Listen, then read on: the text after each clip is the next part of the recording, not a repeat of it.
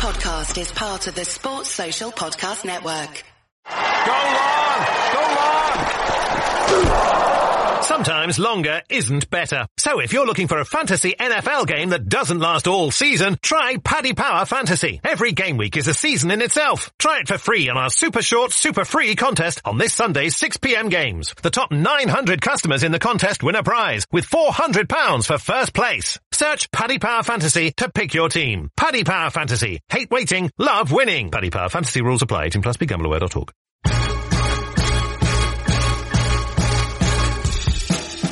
Hello and welcome to the Nat Coombs Show, presented by Paddy Power Fantasy. Good to have you with us this fine Monday as we look back on week 6 in the NFL, and a lot of big stories to be getting into. The Saints win again, the 49ers turn over the LA Rams, Minnesota show their teeth. So we'll be getting into which team we think is the best in show at the moment in the NFC. We'll get through all the key results from the weekend. We'll look back at another successful international series game in London too, and a great win for the Carolina Panthers, who are forcing their way surely into the reckoning. Comedian Marek Larwood drops by very shortly to get into all of that. And then later on, we're going to be joined by the statistician Charlie Mullen, who's been keeping a lot of data about the international series since that very first game back in 2007. So he's got some interesting stats about yesterday's game at Spurs and some good general international series goodies for you as well. Don't forget, this is the first of 4 episodes dropping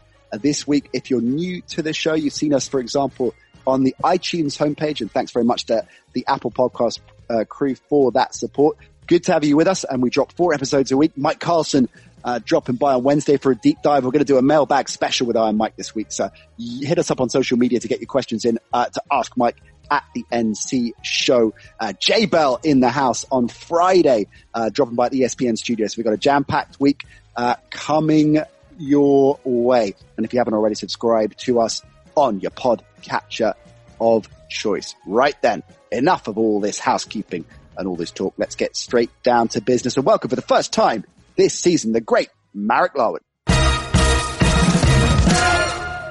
Marek, man, good to have you on.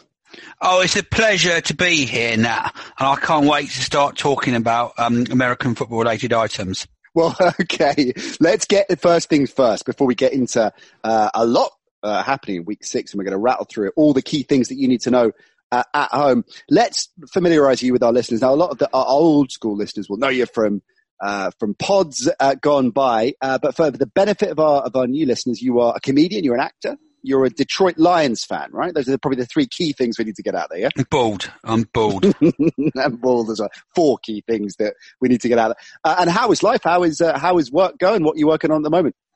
I'm going to another series of Celebrability, which is a show comes on after Love Island, which I'm assuming that none of your listeners watch. I don't know. I think there are probably some secret. I know Ollie, our producer, is a huge Love Island fan, so I'm sure he'll have stayed on and watched you after Love Island. That's a decent time slot, though. Well, it's work. It's work, isn't it? I am 43 now, so I do not know who many of the people are. And how about your Lions, of course? We're recording this on Monday, so involved later on tonight in Monday Night Football against the Packers. Tough old gig there, but pretty decent season so far. Are you buying into the Matt Patricia era? Well, I think we've made some great acquisitions. Justin Coleman's been brilliant. And against the Chiefs, what's odd about the Lions is we've won 2 games we should have lost. We should have lost to the Eagles. We should have lost to the Chargers, who were so unlucky and just made mistakes, as they did again this week. And then we just played 1 bad quarter against the Cardinals, who I don't rate at all. And then against the Chiefs, we played absolutely brilliantly, but I think they're just a more talented team. So the fact that we're 2-1-1 is just a miracle, really. But I think the NFC North is well, I don't know, NFC South as well. Toughest division in football? I think those 2 are. Is that what you think? We're going to look at the NFC in a lot more detail, put some power rankings together as well, because of interesting results. Of course, the 49ers, comprehensive win. They are looking like the real deal. And strangely, for a team with that record, they've been going a little bit under the radar. So we're going to pay some lip service to them. We're going to try and work out some kind of power rankings in the NFC a little bit later on, but we're going to start with Sunday night football, Marek. We'll get straight into that. And another deeply frustrating night for Phillip Rivers and the Chargers, going down 24-17 to the Steelers.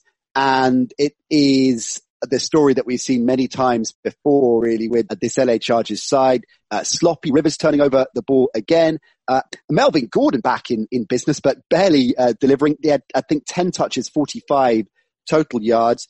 The offensive line, same old leaky problems there as well. It seems like the Chargers season, which started so promisingly, I think a lot of people thought they'd repeat what they did last year or thereabouts. It looks like it is going to the dogs, doesn't it? I think there should be a luck index in American football, because typically the Lions might have been really unlucky, the Browns perennially unlucky, and the Chargers are almost taking up that mantle. I look at some of the turnovers.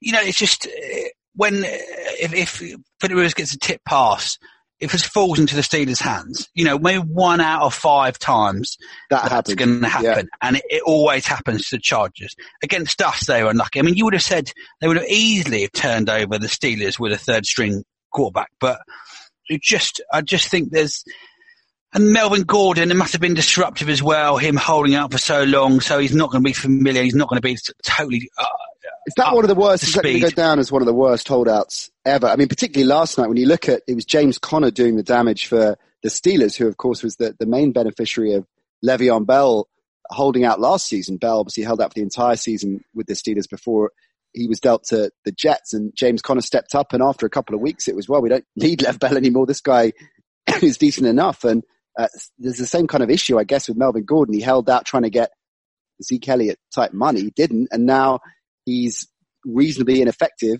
in a side that at the moment isn't looking like it's going to make the playoffs.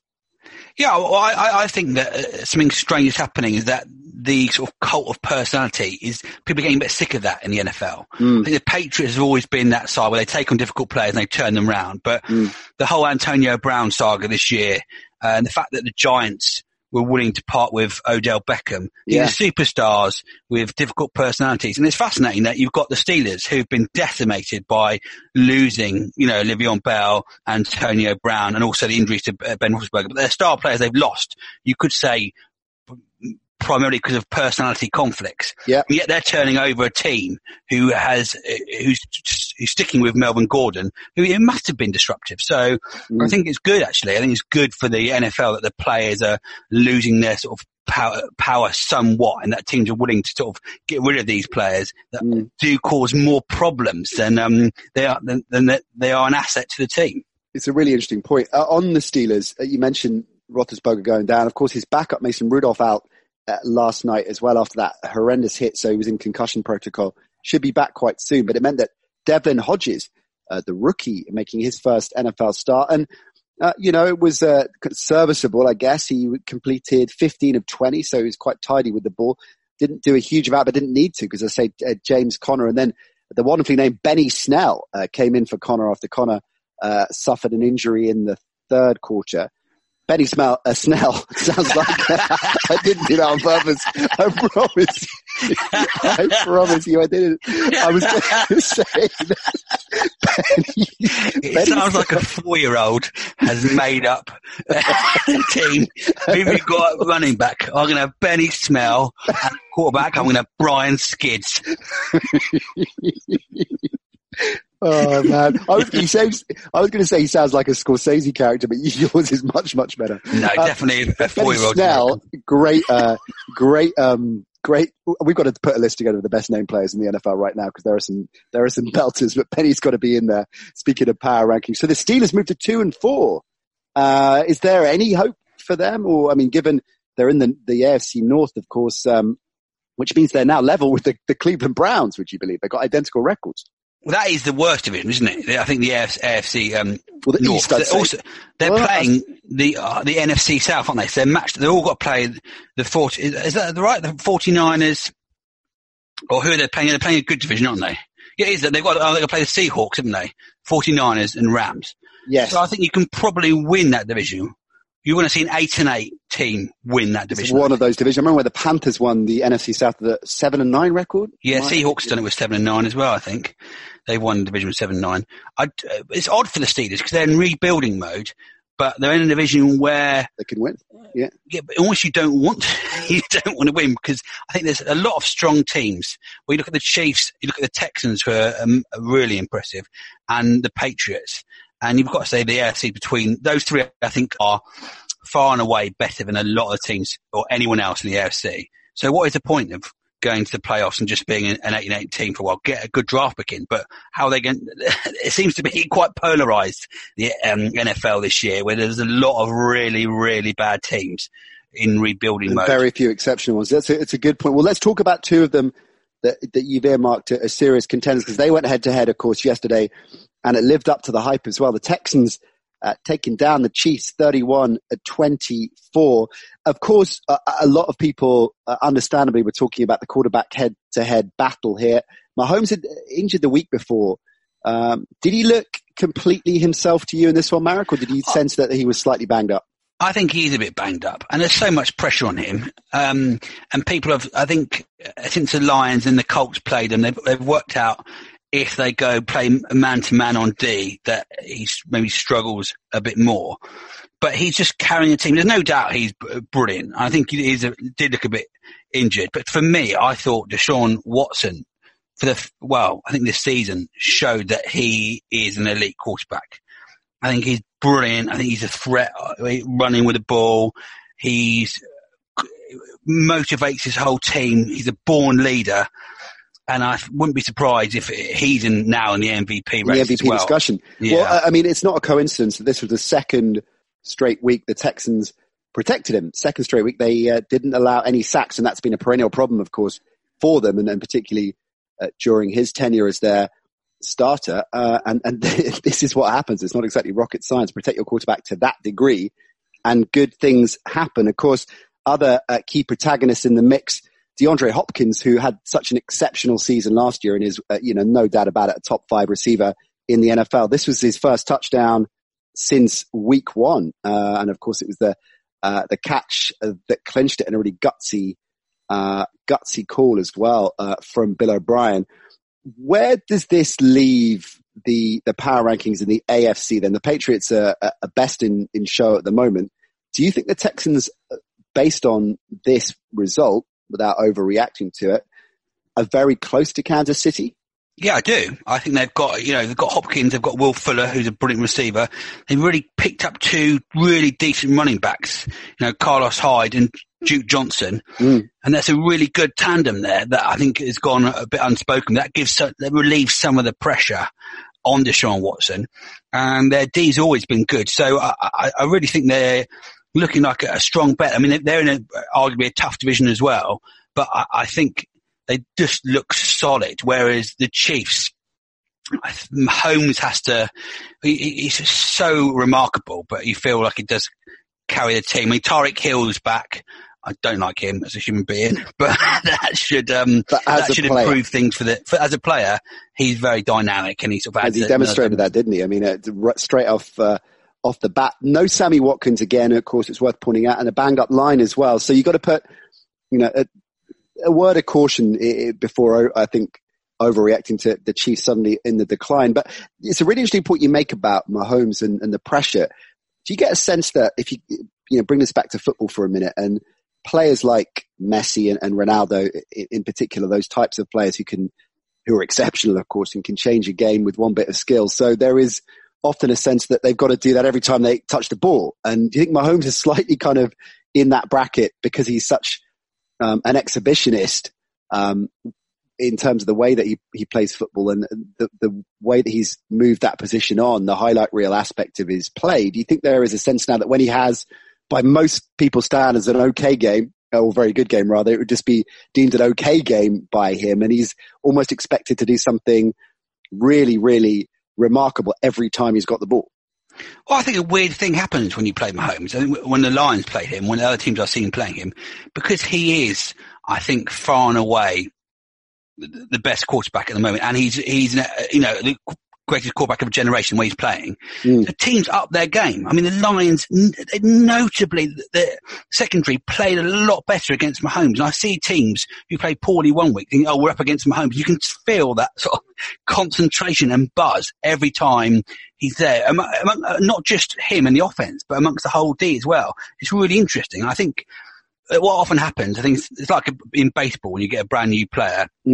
They come in, or even a brand new quarterback. They're an unknown quantity. So like Carl Allen, for example, and Gardner Minshew, they're totally unknown. So the teams don't know how they're going to play. So they often have a couple of good weeks before all the millions of spotty weirdos analyse all their play and work out, all right, he can't operate outside the pocket. If you pressure his right side, he's terrible throwing. He only throws like 15% to the left, so we'll just focus all our secondary on that area.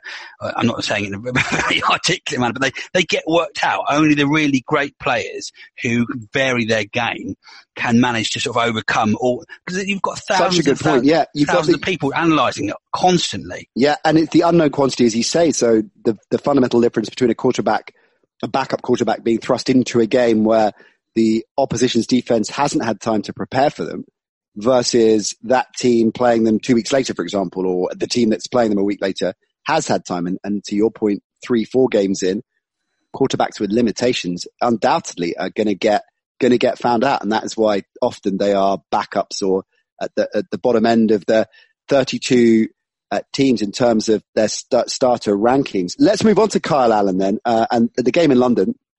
Did you get to either of the games at Spurs? No, I prefer, which is controversial, I prefer watching it on my computer in my room. Would you prefer the broadcast? And it's not controversial. It's an interesting point, but you prefer watching games on TV to live? Yeah. I think that is a big concern for the NFL. And I think this is probably true of a lot of live sport moving forward as broadcast becomes stronger and stronger, both in terms of definition and quality of picture and output.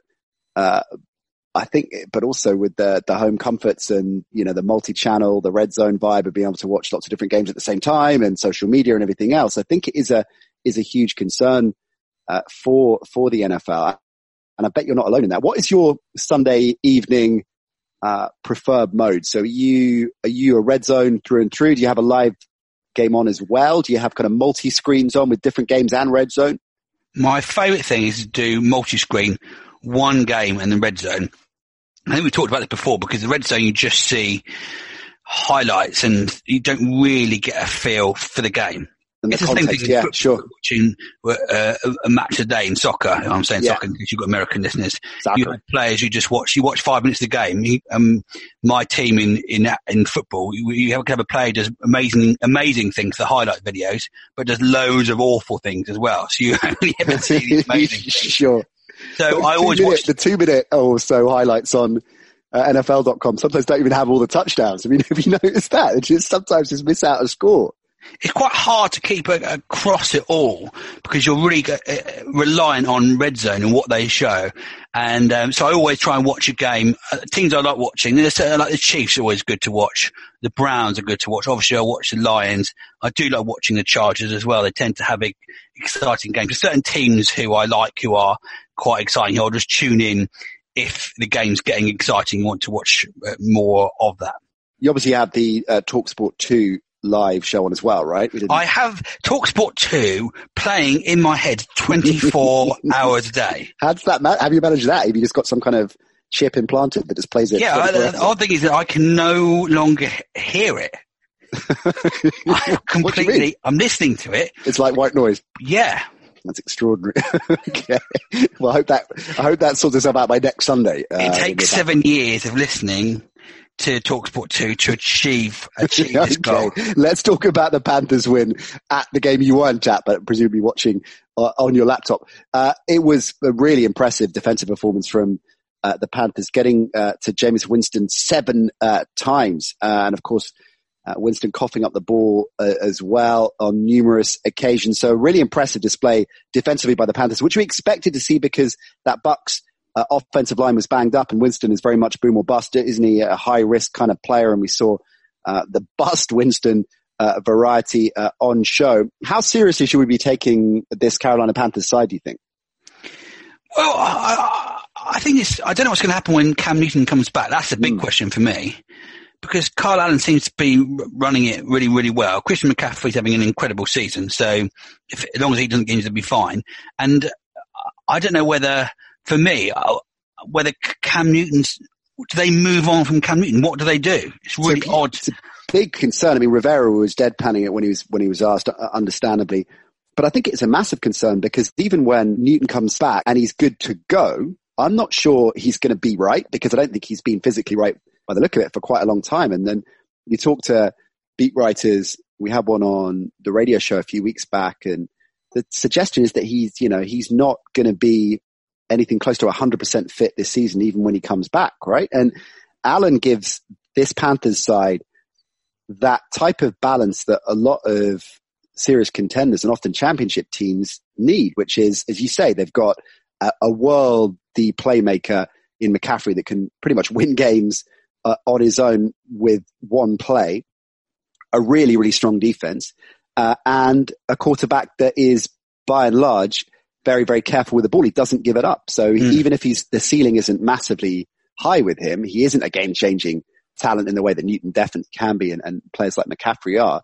He's not going to lose the game for you either. I'm quite big on this at the moment. I think this is true with Garoppolo and the 49ers too. And I know he had a pick yesterday, but generally speaking, he is careful with the ball against players like, say, Baker Mayfield, that Brett Favre style will try and thread the eye of the needle and throw it into triple coverage, and that will pull off at times and be, incredible to watch. But Jameis Winston is going to cost you too many games as a result of that. So I wonder whether they make a decision based on that. They think, look, particularly if they keep on winning, we have got a team here that has got really good balance. So let's go with the hot hand. Safe and boring hand. He's thrown no interceptions, right, so far in his career. I'm not sure if that's right. I think it's something along those lines. But Cam Newton was never, he was always that dual threat quarterback, and he never was an amazing passer. He never was, I don't think, an elite passer of the ball. Yeah. And you're right, since he's had these injuries, he's not been the same as he was in that Super Bowl season they had. Definitely hasn't been the same. And I love all these quarterback dilemma things and see what they're going to do if they're going to move on. I mean, he is the face of the franchise, so. Yeah. But it's if you think about, they were 0-2 at the start of the season, the first 2 weeks into the season. And there was talk of Newton coming to the end of his time, not least contractually as well. Rivera, the front office, a few weeks back, it could have been a whole scale change at Carolina. Now we're definitely going to get into them in our power rankings in a little bit. So big win for them. Let's talk about the Dallas Cowboys next, because another worrying defeat for them against the New York Jets. The Jets had Sam Darnold back.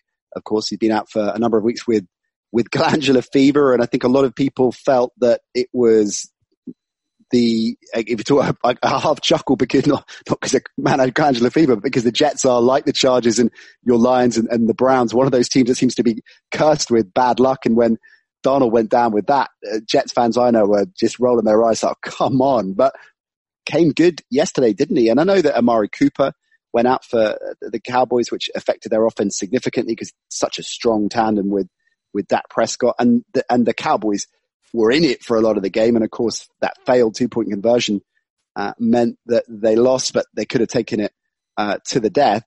But another worrying defeat for them. And Jerry Jones, their owner afterwards, Marek, saying, I don't think with that strong a team, are they suddenly falling out of the reckoning now? I mean, it's been a bizarre old season for the Cowboys. Well, it's odd. I think it was the worst time to meet the Jets. They lost two tackles are injured, aren't they? Yes, exactly. And the Jets defense, for me, they were the star of this game. They looked great. And is it Quinnen Williams who played well? They were just all over and really pressuring Dak Prescott. And they played with this intensity I've not seen the Jets play in a while. It seemed like a completely different Jets team. I don't know if you think it was just the Sam Darnold coming back. I think something clicked in their defense, and I think they knew that the Cowboys O-line was had injury problems, and they really sort of dominated that. So, yeah, I think it was really impressive from the Jets. I don't think the Cowboys are that great. I think they're lucky enough to be in the division with the Redskins and Giants who are struggling. and the Eagles, who've got injury problems as well. So I think they could still end up winning that division and making the playoffs, but I don't think they are among the top contenders in the NFC. I mean, you're right. It's one of those divisions that is very winnable, and they're playing the AFC East as well. Those two matched up, so that is definitely in their favour. In terms of the injuries to the line, Lael Collins, I think, is maybe the more serious one. Ian Rappaport, the NFL Network insider, was talking about it being MCL. I don't think it's a torn MCL, but an MCL injury. And Tyron Smith, of course, as well, out. So that is a massive concern going forwards, given the form that they're in. But if you look at what we say in terms of that division that is eminently winnable, all is not lost for the Cowboys at the moment. What do you think they should do with Dak Prescott? And does that a lot depend on the next 4 or 5 weeks? I mean, let's just say they do go on more of a skid, and back to your point earlier, no, they should get Benny Snell in. They should get Benny Snells in. Do you think they fall out of playoff reckoning realistically? Right? Does that mean that they don't pay Dak Prescott? Well, look, the whole quarterback thing is quite odd, isn't it? Because Dak Prescott sits in the middle, this weird sort of middle ground where he's not elite.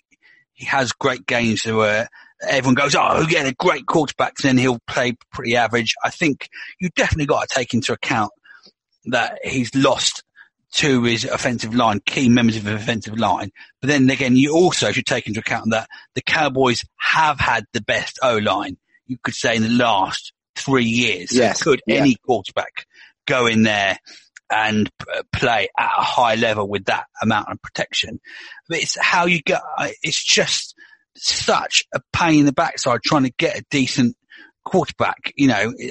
But with the Lions, people complain about Matt Stafford, but I still think it's brilliant. It's so hard. You see so many people draft early. You see Josh Rosen's now in the abyss. He's been dropped. Marcus Mariota, I think that's the end of his career. He's the number 2 pick. Mitchell Trubisky, I think he's the bane of all Bears fans and will stop the Bears, you know, winning any titles, because he looks like he's about to start crying every time he throws the ball. We were talking about that in the booth yesterday before the game, and the Jags, I think it was initially Bill Simmons on his show that was suggesting that one of the Jags quarterbacks they could deal, right? So when Foles comes back, do you deal Foles? Do you deal Minshew? And I think he was saying, would the Bears do a deal where they swap Minshew for Trubisky, for example? But it does raise an interesting question actually with the Jags, whether they will shift one of those players, and also what the Bears do as well. I mean, the same question with Kyle Allen, I guess. If the Panthers do go back with Cam, the Bears certainly look at a player like that because they're built the same way. Great defense. They just need a player that isn't going to lose them games.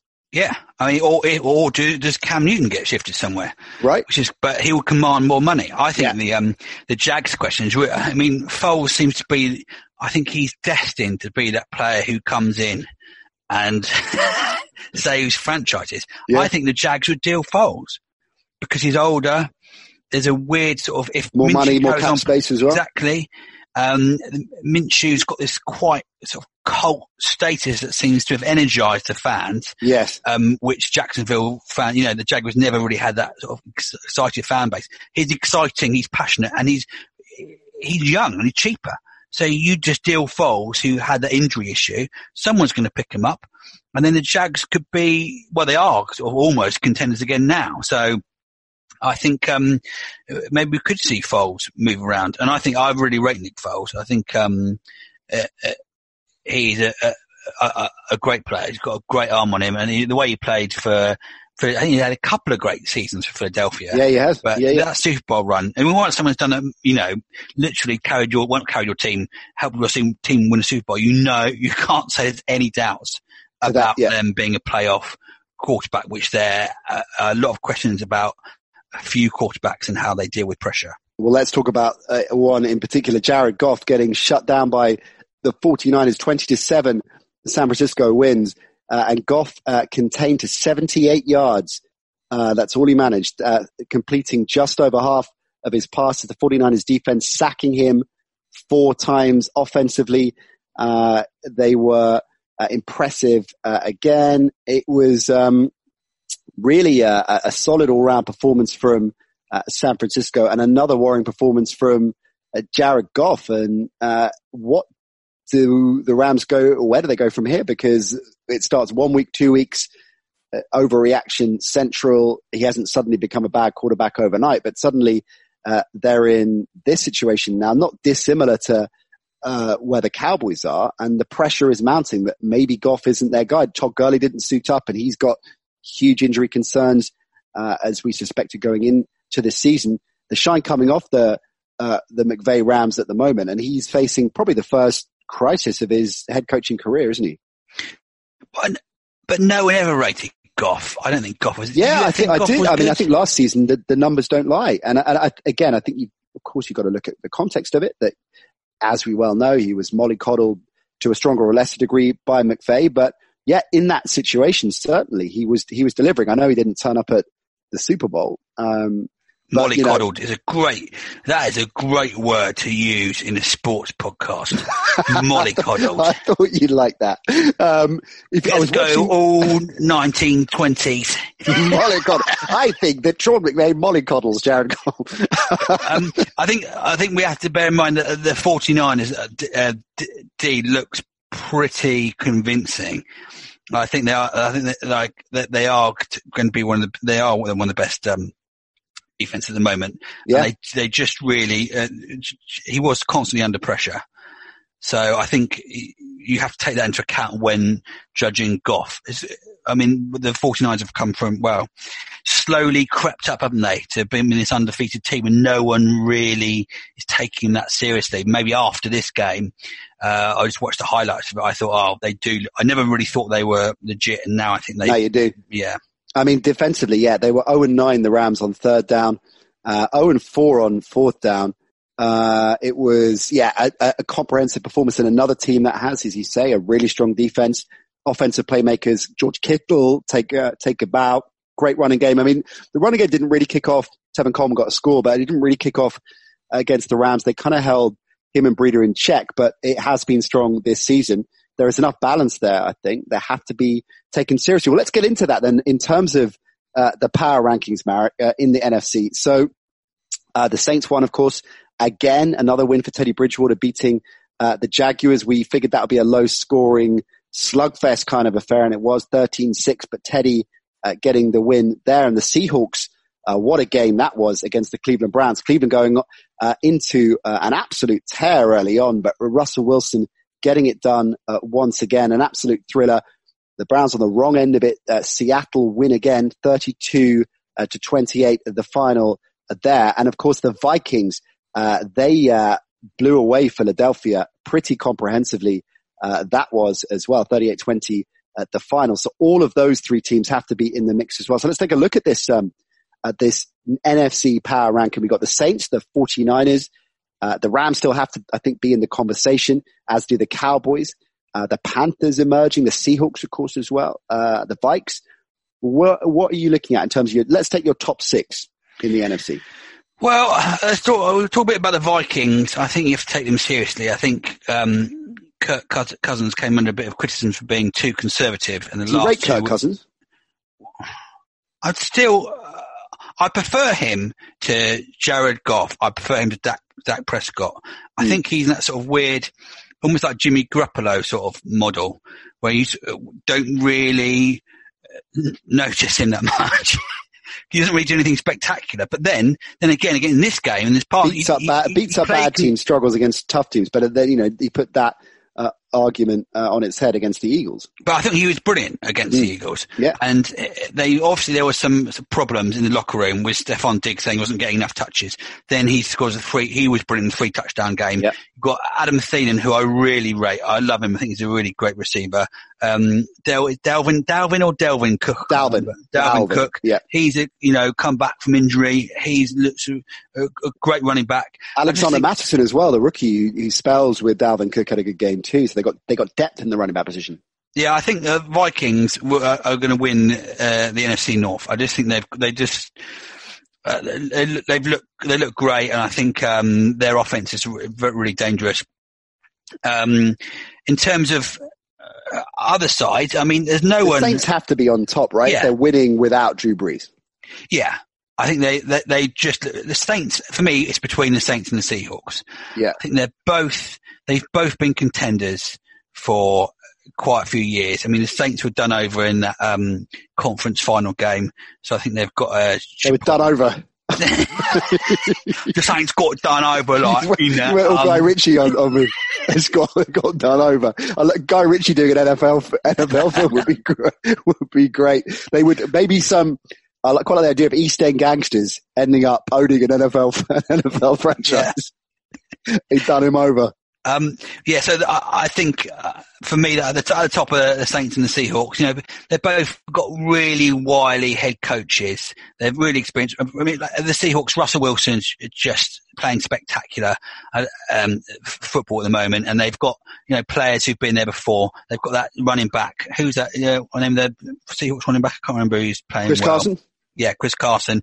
They both look good. I do think that their division's so strong. I think the 49ers are contenders as well, and the Rams. I mean, you could have 3 teams come out of that division into the playoffs. So you feel the Rams are going to be okay? What about the Packers? I mean, as we said at the top of the show, we're recording this before Monday Night Football. They've got to be. I mean, their defense is really stepping up as well, and as we've talked a little bit about on the pod already this season, the offense hasn't really got into full gear yet. Certainly, Aaron Rodgers hasn't got into fifth gear, and yes, Aaron Jones has, and then some. But again, speaking of balance there, and when you got a quarterback like Aaron Rodgers, who you think is only going to get stronger this season, the more that offense starts to become cohesive, they've got to be in the mix. Yeah, I think they are. I mean, in that division, all 4 teams could potentially get in the playoffs, but I think they're all going to lose to each other. I think they're all going to take games off each other, and you know, they've all got to play.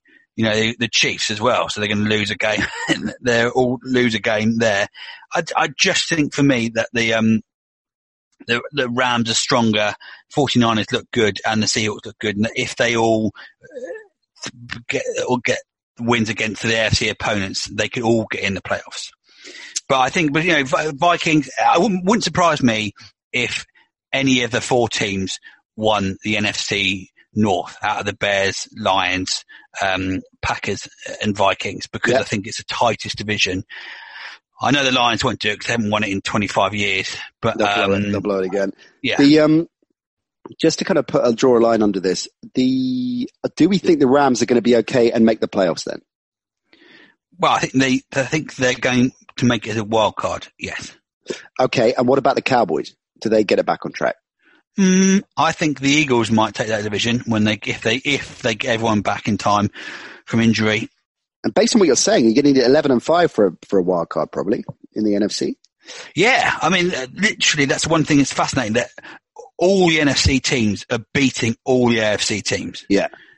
So for the AFC, you're going to see one team in the playoff, I reckon, about 8-8, I think. And then it's going to be so difficult in the NFC to get through. Really, really difficult. Do the Panthers move on from Cam or stick with Kyle Allen? I think he's undecided. Only they know how serious the injury is to Cam Newton. They only tell you at the end of the season, don't they? So when someone's been playing badly, they say, "Oh yeah, he had a broken arm for the last 6 games, but we didn't want to say anything, so he didn't get targeted." I think there's something seriously wrong with Cam Newton. He had to remodel his whole throwing action, didn't he, during the off season, which is never a good sign. Yeah, having to do that. All right, let's move on to a couple of other teams and narratives I want to get into with you quickly before we wrap. I love narratives. Do you? I've heard you do. Miami, Washington, of course, slugging it out at the wrong end of proceedings. And I guess a game that was perplexing for a lot of fans of those respective franchises, because you want to win games, but at the same time, you know that a couple of eking out a few wins here and there, the Bengals in this conversation as well, you're going to blow your chance of the number 1 draft pick, which is always a valuable commodity, but particularly going into next year's draft, and particularly if you need a quarterback, which all of those teams, well, we don't know what they've got with Dwayne Haskins, the Redskins, but you certainly feel that the Dolphins and the Bengals are going to need a quarterback, and with Tua, the Alabama quarterback, the consensus number 1 pick, you don't want to win games, but you want to win games, Marek. And in the end, the Redskins got it done. So is it one of those situations where, yeah, Miami lost, but actually it's not really that bad a thing that they lost? But the end was great, though. Ryan Fitzpatrick coming on again with a bit of Fitz magic, him suddenly reigniting the Dolphins' offense. I really enjoyed the end of this game. Were they wrong to go for it? Because they went for the win, went for the 2-point conversion to win it when they could have tied it. What was odd was, I think, no, they weren't wrong to go with it, because I think that the Redskins are the better team. So when you've got a chance to win it, you have to try and win it. But their play selection was rubbish.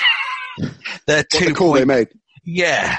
The 2-point conversion attempt was hand off and then try to the running back and then try and run through the Teddy and Drake. Yeah. I just thought this is, and he almost dropped it on purpose. That's when you think, oh right, they were just, trying to lose that one. But I quite like the matchups between the losing teams. I do think there's maybe there's a thing in American culture which they really hate losing a lot more than British people do. I don't know if there's a thing. Well, I think there's a whole more of a stigma for not winning. I think they'd rather win, 2 or 3 games than be the worst team. Short-term gain, irrespective of it damaging, the long-term potential of continuing to lose. Yeah, I hear you. And I think it's a difficult balance for the owners as well. I get that. I mean, this idea, I don't think any players certainly and coaches deliberately go out to lose games. I just don't think, that happens. Does morale go because you see all the best players around you dealt and you realize you're hiding to nothing, possibly, and does that constitute the same kind of thing in terms of how the front office are dealing with it? But, they'll argue it's a duty of care that we need to stockpile these picks. It's how the NFL works. Give us a few years and we're going to be good again, in theory anyway. But as we see with the Browns, for example, this year, it doesn't always work out in practice. Well, I think the NBA did a brilliant thing when they came to draft picks, which they should implement in the NFL, where a lot of the listeners will probably already know that you get a percentage. It's a lottery. The draft lottery. Yeah. Yeah. All the teams that make the playoffs are ranked in the playoffs section. And all the teams that don't make the playoffs, they get a percentage according to record. So of getting that first pick, and they do a lot. So, for example, say the Dolphins were the worst team, rather than automatically having the first pick, they would get a percentage of maybe their name would be in the lottery 50 times out of 100 or 25. Proportionately high, yeah. Yeah. But it's not a guarantee they get the pick. And I think that would make it much more competitive because people are starting to tank. Like in the NBA, the team I support, the 76ers, they tanked for about 3 or 4 years to get this number 1 draft picks, and some of them don't work out, and then now they're a playoff force. I think it's really damaging to the league because you've got teams where the team's playing that AFC North, or say you're playing a division with all these awful teams. Well, it's not fair because the Patriots, based in the Patriots, the cakewalk every year, yeah. Yeah, they've got the Dolphins. They're all going to get a win against the Dolphins. They're going to get 2 wins against the Dolphins, and it's not fair for your teams in that division. So I really think they should bring in the lottery thing to stop tanking, and then so you could just miss out the playoffs. Then you could get the first round pick. And then that could be, because there's nothing worse. There's teams like my friend supports the Bills as well. I support the Lions, of being, last few years, being like 7-9, 8-8. And so you want to get a draft pick around 13, 14, 12 or 13. Probably not going to get a blue chip franchise changing player unless you're lucky around that number. Because there's maybe about 7 or 8 or 5 or 6 each season. So you're just going to be perennially average. Yeah. So I really think bringing that lottery. Unless you do what Belichick does and just wheel and deal them and just take 55 third and fourth round picks and turn them into brainwashing machine where you come into a room and he's a bit like a Clockwork Orange. He shows you a video with your eyes open with matchsticks of the Patriots winning for 24 hours until you're totally brainwashed and you've got no personality left. And he also has TalkSport 2 playing 24 hours, and that's one of the key factors. I've heard he loves mollycoddling. And then, no, there's no mollycoddling. Oh, there's no mollycoddling. Right. Above the sign, when they go onto the pitch, it says no mollycoddling, just above. That's their sign. Yeah. Welcome to Foxford, no mollycoddling. I love it. Oh man, it's great to catch up with you. I can't believe it's taken us this long to get you on this season, but all is well in Marek land by the sound of it. Yeah, pretty cool, mate. Just sitting here, having a nice cup of coffee, enjoying the endless possibilities of life. Well, I'm glad to hear it. If our listeners want to follow you on social media, on Twitter, and catch up with some of your stuff, you're quite a prolific filmmaker as well, right? You make a lot of comedy shorts and stuff on YouTube. So where can they find you? On YouTube, on Twitter at Marek Larwood. My new hobby is walking now. Oh, really? I'm just going lots of walks, and I make videos of my walks. I understand that a lot of people listen to this and no one will like walking, but I've set up a new channel called... Some people will like walking. Cool Dudes Walking Club. The Cool Dudes Walking Club. The opposite of American football. Well, it's kind of yin and yang, so that's nice for our listeners to kind of, offset a crazy 6 hours of Red Zone with Cool Dudes Walking. Cool Dudes Walking. Club. Cool Dudes Walking Club. Cool Dudes Walking Club, my bad. Sorry, Cool Dudes Walking Club. We'll go get stuck in with that. And also you do a great Boris Johnson impression as well, so go and search that out on YouTube or your video platform of choice. Great to chat to you, man. I hope the game goes well for your Lions tonight, and come and see us very, very soon. Take care, dude. Bye. Bye, mate. Fantastic stuff from Marek. You can follow him at Marek Larwood on Twitter and go and get involved with all his YouTube stuff as well. A very funny man, and I can guarantee you'll be hearing more from him throughout the course of this season. Right then, from Marek and crazy comedy to some deep dive stats. This guy got in touch with us a little while ago with some really, really interesting data on the international series, and Harry, the producer, said we've got to get him on the show, and that's exactly what we're going to do. Delighted to welcome to the Nat Coombs Show, Charlie Mullen. Charlie, great to have you on the show, and I'm looking forward to digging down into a bit of data with you. Where did all that come from, first things first? Where did your love of stats first rear its head? Well, when I was young and getting into the NFL when it first came to England in the 1980s, I think it was, I was fascinated with these numbers that came up on the screen. And I was obviously being a very curious young teenager. I was interested to find out more about it. So pretty much a lot of self-tuition got into finding out more about the game that I've grown to love ever since. And ever since those days, it's sort of been my number one sport, and I'm really glad to be involved in a show like this that covers the NFL so well. Well, the international series is where you're really, really keying in on, and what I want to get into with you, because you got some really interesting stuff, not just on the game yesterday between the Panthers and the Bucks, but I want to get to your favorite stats of the series so far. Not least self-interest here. I wrote a piece and I'm plugging away here. Seamless segue into a plug. Column I wrote, international series, all pro lineup. And we based that. I got a lot of help from the ESPN Stats and Info crew in terms of selecting players based on their performances. So it might not be the best players that have come over here, but have had the best performances. So it's an area I'm interested in too. And we'll get into some of your all-time NFL international series stats, some of the stats from last night. Just want to ask you something quickly in terms of how stats and analytics specifically are informing the game more and more. So on the back of the live broadcast we did from Spurs yesterday, hot-footed back in a cab, I was telling Ollie, our producer, that me and Mike Carlson were in the back of a cab watching Red Zone on a tablet, and got home to carry on watching all the games. And it wasn't the Dolphins going for the 2-point conversion on the win, but just the amount of times that teams are going for it now, either on fourth down when I don't think they need to, early in the game when they're still very close in terms of score. Is there any data that you've seen on that? Because I fired something out about it that I think it's out of control. Gab Marcotti, ESPN's Gab Marcotti. Oh yes, Gab's going to be coming on the show later on this season. He's a big Philly fan. He wrote back to me saying, I wrote on Twitter, going for it on fourth down, 2-point conversions, getting out of control. He wrote back, analytics, baby. And I wrote back and said, I get that, but individual situation has to be considered as well when you're interpreting the numbers, right? You've got season trajectory, both micro and macro, so how this game's going, how the season's going, what a win will mean for you at this particular time in your division, your quarterback mindset, the fluency you've had over recent quarters, and whether you can actually deliver on that fourth down conversion if you've been failing miserably. All these different things factor in, don't they? They do indeed, and you mentioned the Miami-Washington game yesterday, which came down to a 2-point conversion.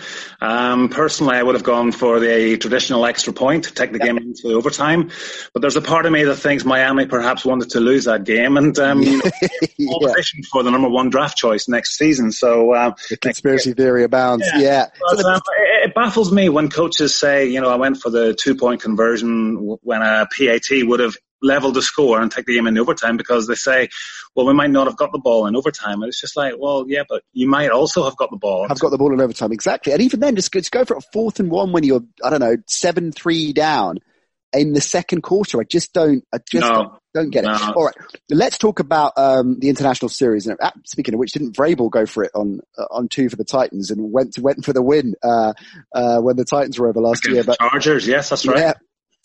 Let's start with Jameis Winston, who had a nightmare at Spurs, didn't he?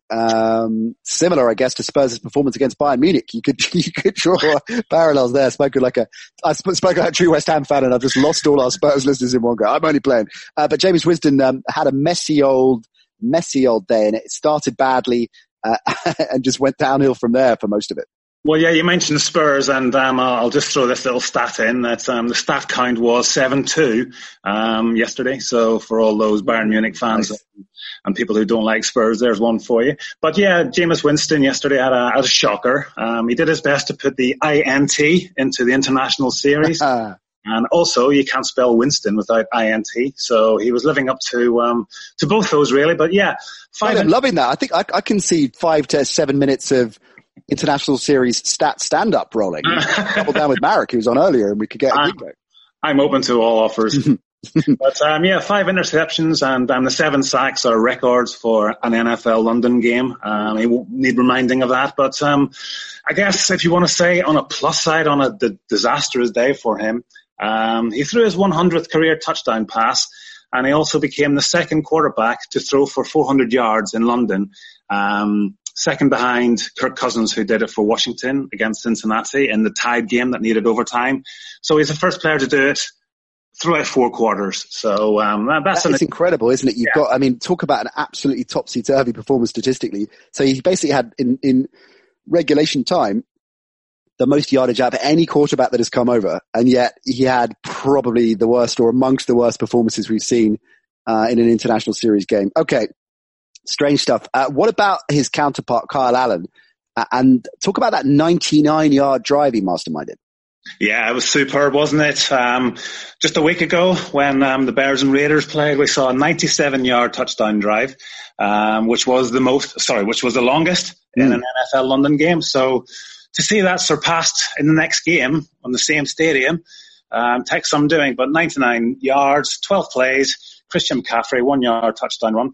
McCaffrey came into the game all guns blazing with, 866 total scrimmage yards to lead the NFL. He's having a wow of a season and rightly so, an MVP candidate so early in the season. He became the first player to have a touchdown catch and run for another touchdown in the same game. In the first 26 games, the first 25 games, that had never happened. You're kidding me, really? McCaffrey was the first to do it yesterday, and later on in the game, his teammate Curtis Samuel did the same thing. So, like London buses, I guess you could say. That is extraordinary, and I can't believe that hasn't happened before. Okay, and Kyle Allen, 99 yards, has the new record. Well, what an afternoon it was for him. Can't be broke either, can it? Well, exactly. Yeah, that's never going. Tied but not broken. So he's always going to have that. What about Gerald McCoy on the other side of the ball, bringing the pain once again? And McCoy's walked away with a record himself, hasn't he? He has. He's equalled Jared Allen's record of 2.5 sacks in a game. That was back in Game 7 in 2013 for the Vikings against the Steelers. So, we still haven't had anybody with 3 sacks, but I'm sure Gerald McCoy will be very happy with his day's work, as will the rest of the Panthers defense, who basically, I'm sure, Jameis Winston is still having nightmares about facing them. And no doubt about that. Okay, so 3 goodies from yesterday's game. What about generally all time? What are your favourite stats from the international series to date? Well, I'm still waiting for a kickoff return for a touchdown. Right. Also a punt return for a touchdown. Neither has happened. After yesterday's game, there has been 259 kickoffs. and 236 punts. So the way things are going in the NFL, you know, there's a lot of touchbacks, etc., from kickoff. So I'm not sure if we'll ever see a kickoff return for a touchdown. But there again, I don't think many people would have expected to see the fair catch kick yesterday. Yeah, exactly. We almost had a first then. Are we going to ever see that again? I don't know. You never know. It was funny listening to the American commentators saying, oh, the English fans probably don't know what's going on. And they were saying, well, I'm quite sure there's a lot of Americans who aren't quite sure. Yeah. How patronizing can you get? Yeah, they know what's going on. I mean, come off it. It's like, yeah, exactly. How rare is that in the NFL? So yeah, kickoff, return for a touchdown and punt return. Neither has happened. Neither has happened. Anything else on your bingo card that you're waiting to scratch off? I don't think there's been a blocked punt either, so that's about it. I mean, there's loads of other things, but those are the ones that stand out for me. I'm waiting. I've got a tweet already, so where whenever that happens, it'll be fire that out. Yeah. I'll leave you with, seeing as you've come bearing gifts to our pod, Charlie. I'll leave you with something that it's not an international series game, but I thought you'd like to, as a statistician. Adam Schefter tweeted a little bit earlier on today. San Francisco, seeing as we've been talking them up as legit. They've got an 83-point differential, which is the franchise's best through 5 games since, can you guess what year? So it's the best through 5 games since what year? Well, I'm guessing because they were 4-0 for the first time since 1990, I'm going to go 1990. 1961, would you believe? Yeah. So, and let's think of all the great 49ers teams we've seen in that time. The 1990s is a good landmark as well there, all those fantastic Walsh and Montana and young sides of the 80s and early 90s. So, San Francisco, statistically anyway, things are looking legit for you. There you go.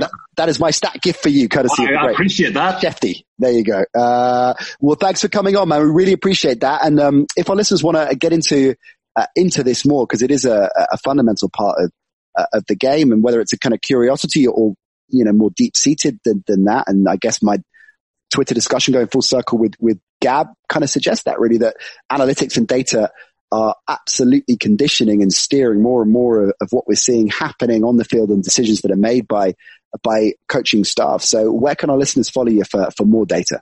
Yeah, I'm on Twitter at Charlie P. Mullen, Mull, A for Alpha, N for November. But I'm guessing if this has been, it'll be on the link on Twitter. The exactly. We will give you plenty of pluggage. Don't you worry about that. Good to chat to you, Charlie. Thanks very much indeed for dropping by.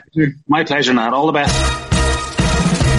Yeah, great. We'll roll out Charlie's social media on our channels, as I say, so you can follow him if you want to get into your stats, get your stat on a little bit more.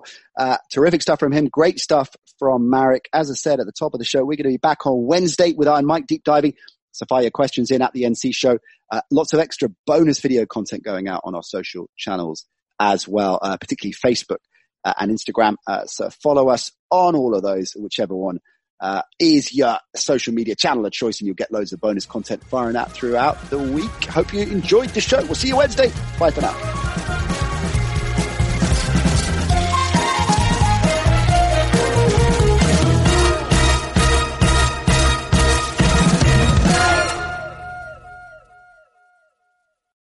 Sports Social Podcast Network.